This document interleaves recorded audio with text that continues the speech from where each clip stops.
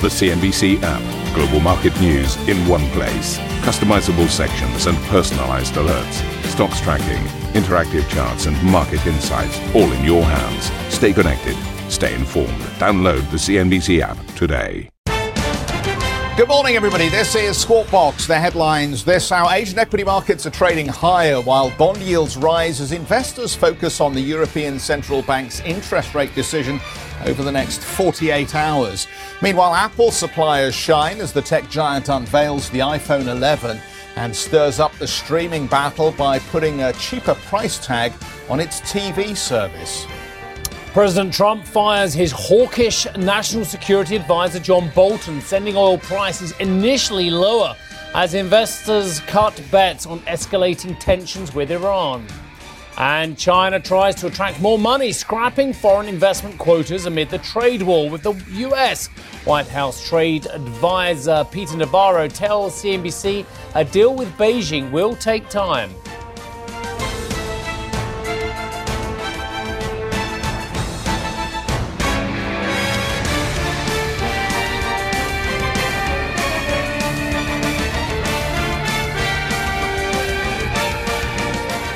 Oh, welcome everybody. And if you're listening on the podcast, welcome everybody on the podcast as well. My cheeky little friend, Jeff Cutmore, has just said to me, check your headlines, Steve, because there was a tiny, weeny bit of grammar missing on there. And we need to check our headlines because of the narrative in the markets at the moment as well. What are the headlines as well? The headlines are that the central banks are going to pump more money into the system, and that's going to drive liquidity into stocks, and that's going to drive liquidity into bonds, and everything's going to be all right.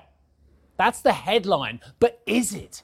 Is it? And that's what we've been trying to dig into the last few days. Is something subtly different happening? Did you see the row we had yesterday? Sorry, the strenuous debate we had yesterday with Eric Lonergan, where we were trying to work out if the central banks are the only game in town still. Is it all about the Fed cutting 2 more times before the end of the year? Is it all about the ECB buying assets that already trade at virtually zero yield? Or is there something else going on? Certainly in Europe. Something else going on fiscally. Is something going on with the growth and stability pact that means that there could be more spending going on? Is there something going on in Germany which means actually these very tight fiscal rules, the Schwarze Null, as Jeff calls it as well, in his beautiful Germanic accent as well. Is it all about that or is it all about the traditional remedy that we've been having from the ECB? Let's see what Mario Draghi says on his swan song in the next 48 hours. These are the US markets. Late-ish rally going on. Energy rebounding off those John Bolton-inspired lows. And we saw real estate moving the opposite direction. Again, I'll say this to you every day. If you see a flat headline market, it means absolutely zip for what's going on underneath the surface. I'll give you another example. There was a 2.7% difference between energy up 1.3% and real estate down 1.4% yesterday. Why was real estate under a bit of pressure? Because of the yields, and I'll come to that in a few moments' time. Do you want to look at Apple as well? Jeff's big headline as well. And I actually saw Schultze as I came in, Elizabeth Schultze. She knows everything about Apple. And I was saying to her, I said, Elizabeth, what do I need to know about this? What do I need to know? What's really exciting about this as well? And very interesting what she had to say about the new 11 phone and indeed about the subscription service and about whether I need to buy a cheap Apple Watch or an expensive one. Or actually, don't bother because they all just tell the time apparently. Yeah, apparently the big reveal, this is what Schultze said, I'm going to tell you. Apparently they're now going to have a watch, yeah, that tells the time all the time. I know. It's staggering. It's amazing. So you can look at your watch and you can see the time. That's the big reveal from Apple. Crikey. $216.7 is where they're 1.18 higher. Let's have a look at those treasuries. And this is my point as well about the real estate, because the treasury yields picked up. Oh, was it 5 days in a row? My goodness me. Armageddon for all those bond investors. 1.7% yield on your 10-year. The 30-year, which I mentioned on Monday, was 2.03, now trading at 2.2 as well. Let's have a look at oil and gold. Come on. We had gold closing below $1,500 for the first time since last month as well. 14.90 is where the current trade is. And again, oscillation on WTI and Brent. They were down on the Bolton firing and now they're back up again. Asian markets, are they searching for direction? Well, not really. Look at some of these, up 1.4% the Hang Seng, and the Nikkei is up 0.81%. The Shanghai Composite looks stubbornly flat, doesn't it? And the AS60 up 0.1%. The opening calls for European indices look like this. higher across the board. So, Jeffrey Cutmore, good morning to you. Yeah, very good morning to you, So, Steve. Schultz is going to tell us all about this amazing device you did now a great... that tells the time. Yes, we were actually having a chat earlier, weren't we, in the makeup room? We were. We were just having a couple of You were there hours, Jeffrey. We were prepping the interview Paul, while listen, you were I getting couldn't yourself get to a the makeup coffee. artist you were there so long. We were prepping the interview while you were getting yourself a coffee. That's how TV. That's how the TV business works, pal.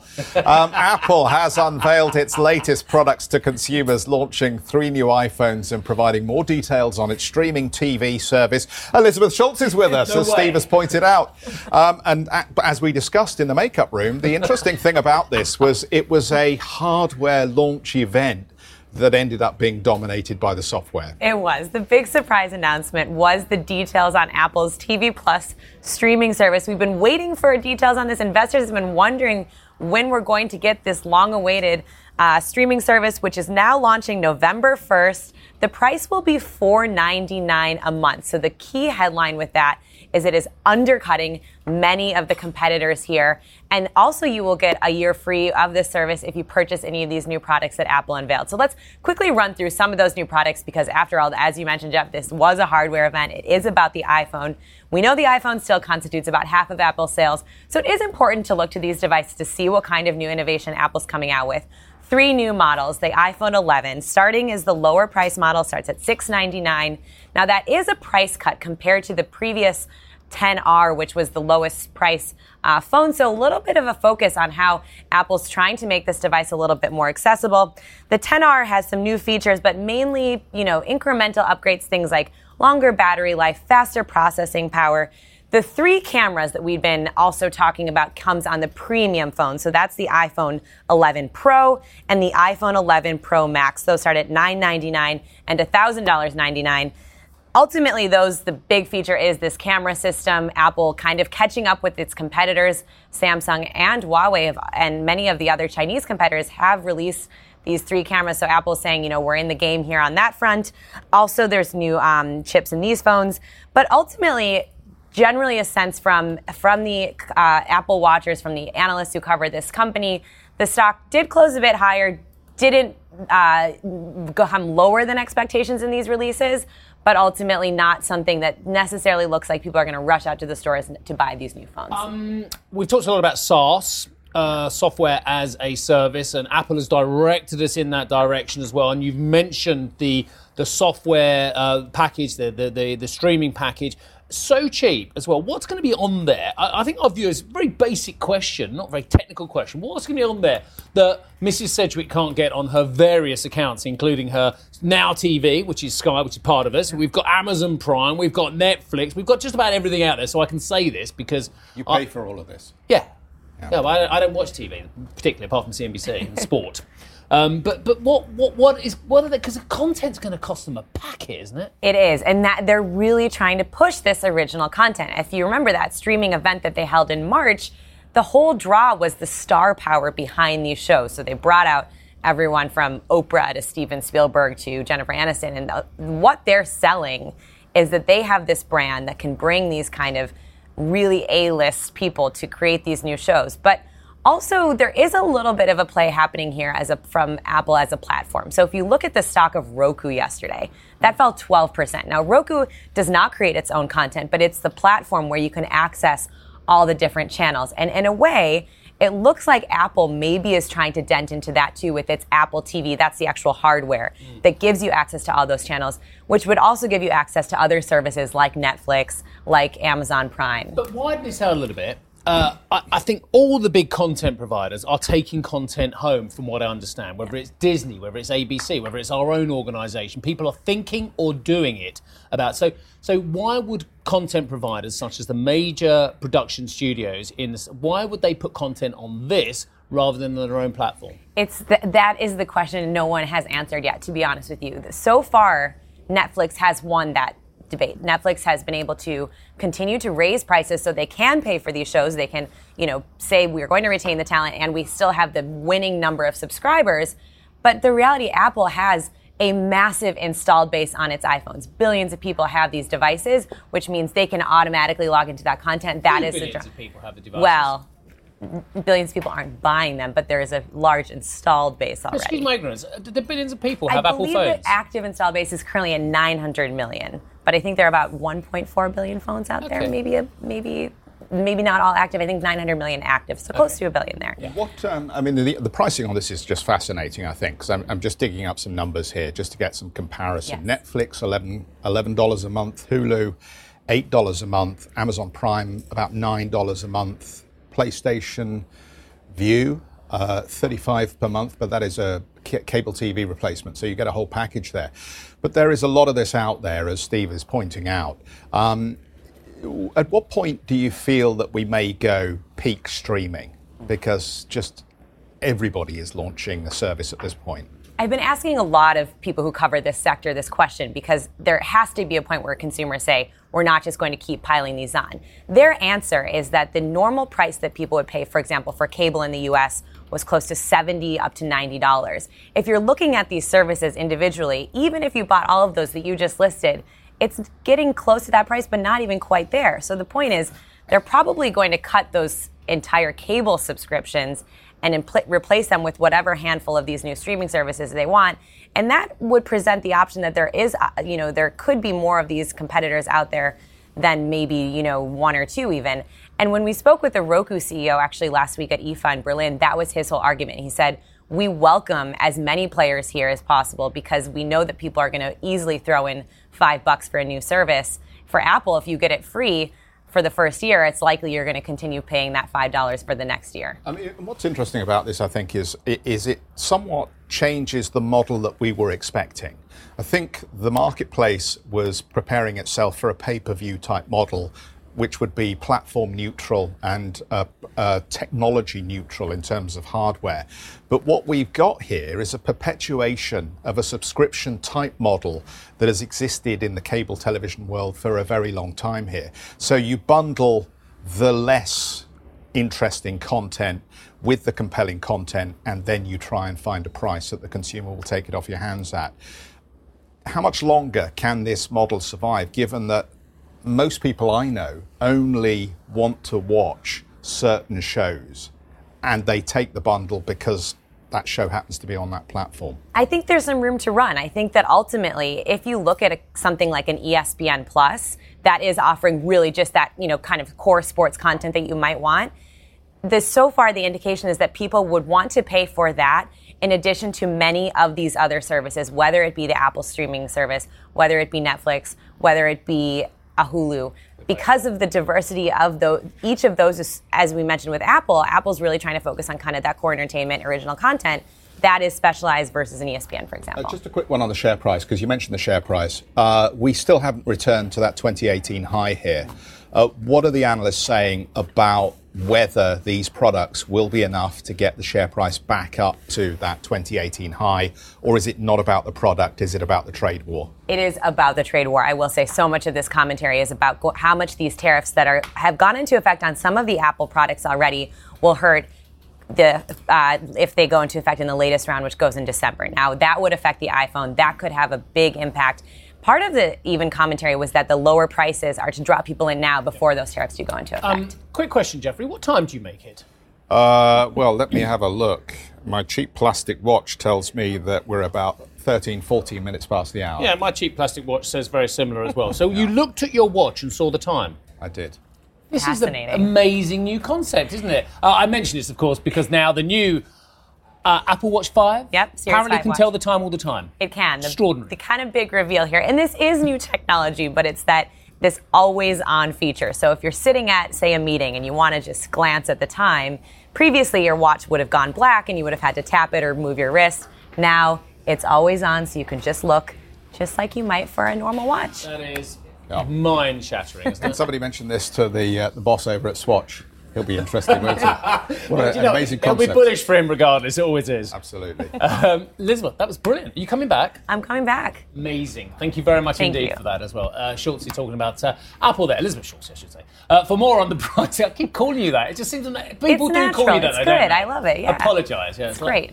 What's your nickname? Cutters? Yeah, I think that'll do. For more on the pricing of Apple's streaming platform, head online to cnbc.com. Sedges, this one's yours. Okay, taking it from there, Cutters. President Trump has fired National Security Advisor John Bolton over policy disagreements. Mr. Trump tweeted that he told Bolton of his dismissal earlier this week, adding that he, quote, disagreed strongly with many of his suggestions. He said others in the administration backed the move. But Mr. Bolton presented a different version of events, tweeting that he offered to resign. Bolton was known for his hardline views on a range of foreign policy issues. Oil prices fell off the back of Bolton's removal, partly due to hopes of easing tensions between Iran and Washington.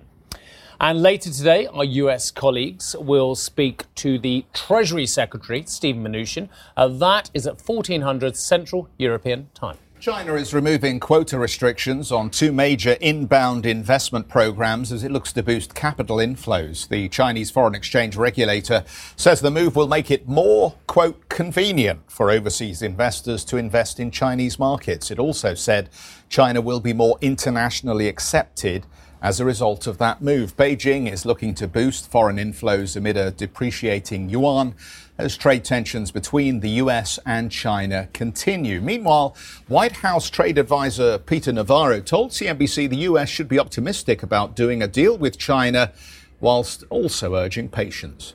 We know what the structural issues are, Joe, but we also want market access there, and we'll have important, frank discussions about that, but that'll be behind closed doors with Ambassador Lighthizer. We should be optimistic, though, because I think the Chinese really do want a deal. They're getting hammered by the Trump tariffs. They're having to cut their prices, manipulate their currency down into the toilet, really, and they're losing their supply chain. Peter Navarro, of course, the author of Death by China. Boris Johnson rubbishes claims his parliament's suspension is undemocratic after reassuring his Northern Irish allies over the backstop. We'll have more on that story. Yeah, plus new IBM research says car brands will be irrelevant by 2030. Okay. Make sure to tune into Karen's exclusive interview with the IBM CEO at the Frankfurt Motor Show, live on Street Signs. And it's been a cracker today. If you can't get enough of Squawk Box, and especially Jeff Cutmore, be sure to tune into his very own podcast. We call it Squawk Box Daily Podcast on CNBC.com. It's on Apple platforms, it's on Spotify, or wherever you get your platforms. Yes, Squadcast. I got that wrong, didn't I? And you can listen to today's download episode. For our listeners, stick around for plenty more Squadcast. A CNBC signature event. East Tech West, CNBC's exclusive invitation-only retreat, returns to Nanshao, Guangzhou, China in 2019. We explore all things tech, from artificial intelligence to 5G.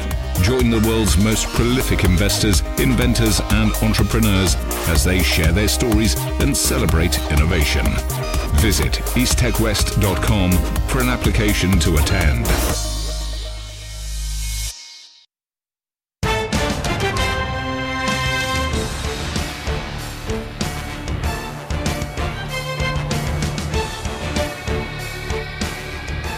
Welcome back, everybody. Incoming European Commission President Ursula von der Leyen has unveiled a new team of commissioners. Valdis Dombrovskis, Franz Timmermans and Margrethe Vestager become executive vice presidents, with Vestager also holding on to her role as competition commissioner. And that is fascinating because she gets another 5 years and she's getting additional powers here to go after some of the American tech companies. So we'll keep a close eye on this story. In other key appointments, former Italian Prime Minister Paolo Gentiloni has been named economic commissioner, while Irishman Phil Hogan becomes trade commissioner. Elsewhere, France's Sylvie Goulard becomes internal market commissioner and is also responsible for defence. I've been at Mark's around the set. Remind me, Villa, before we carry on the read, how much that Gentiloni got the Italian debt to GDP down whilst he was Prime Minister? I can't find the figure anywhere. I think it was zero or something. I suspect his countrymen might be quite happy with that result. Yeah, I think so. He's very pro-European, isn't he? Italy's new government is reportedly, though, planning to raise its budget deficit to around 2.3% of GDP in 2020, according to Reuters. That would be higher than the 2.1% goal currently in place, potentially potentially reigniting tensions with Brussels. But there is optimism that Gentiloni's new EU role could smooth negotiations. Now, I spoke to former Italian leaders at the Ambrosetti Forum about how the new government and Gentiloni's appointment could make for a different process this time round. The former Prime Minister Gentiloni is the quintessence of the establishment. Part of the negotiation process will be started with Europe, but the difference from before is that Gentiloni will give a good enough guarantee that that will be done in a proper manner. It will be easier for the Italian government to have a dialogue, a constructive dialogue with the European Union.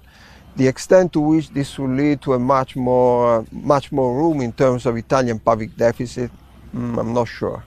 Ultimately, the decision will be taken by markets. Markets are quiet now. You know how markets are. They change their mind quite quickly. If it's a more pro-European government, conversations may be easier in a sense. There is sufficient leeway, I'm pretty much sure about it, within the rules, within the flexibility. And Italy has been an example of using that flexibility.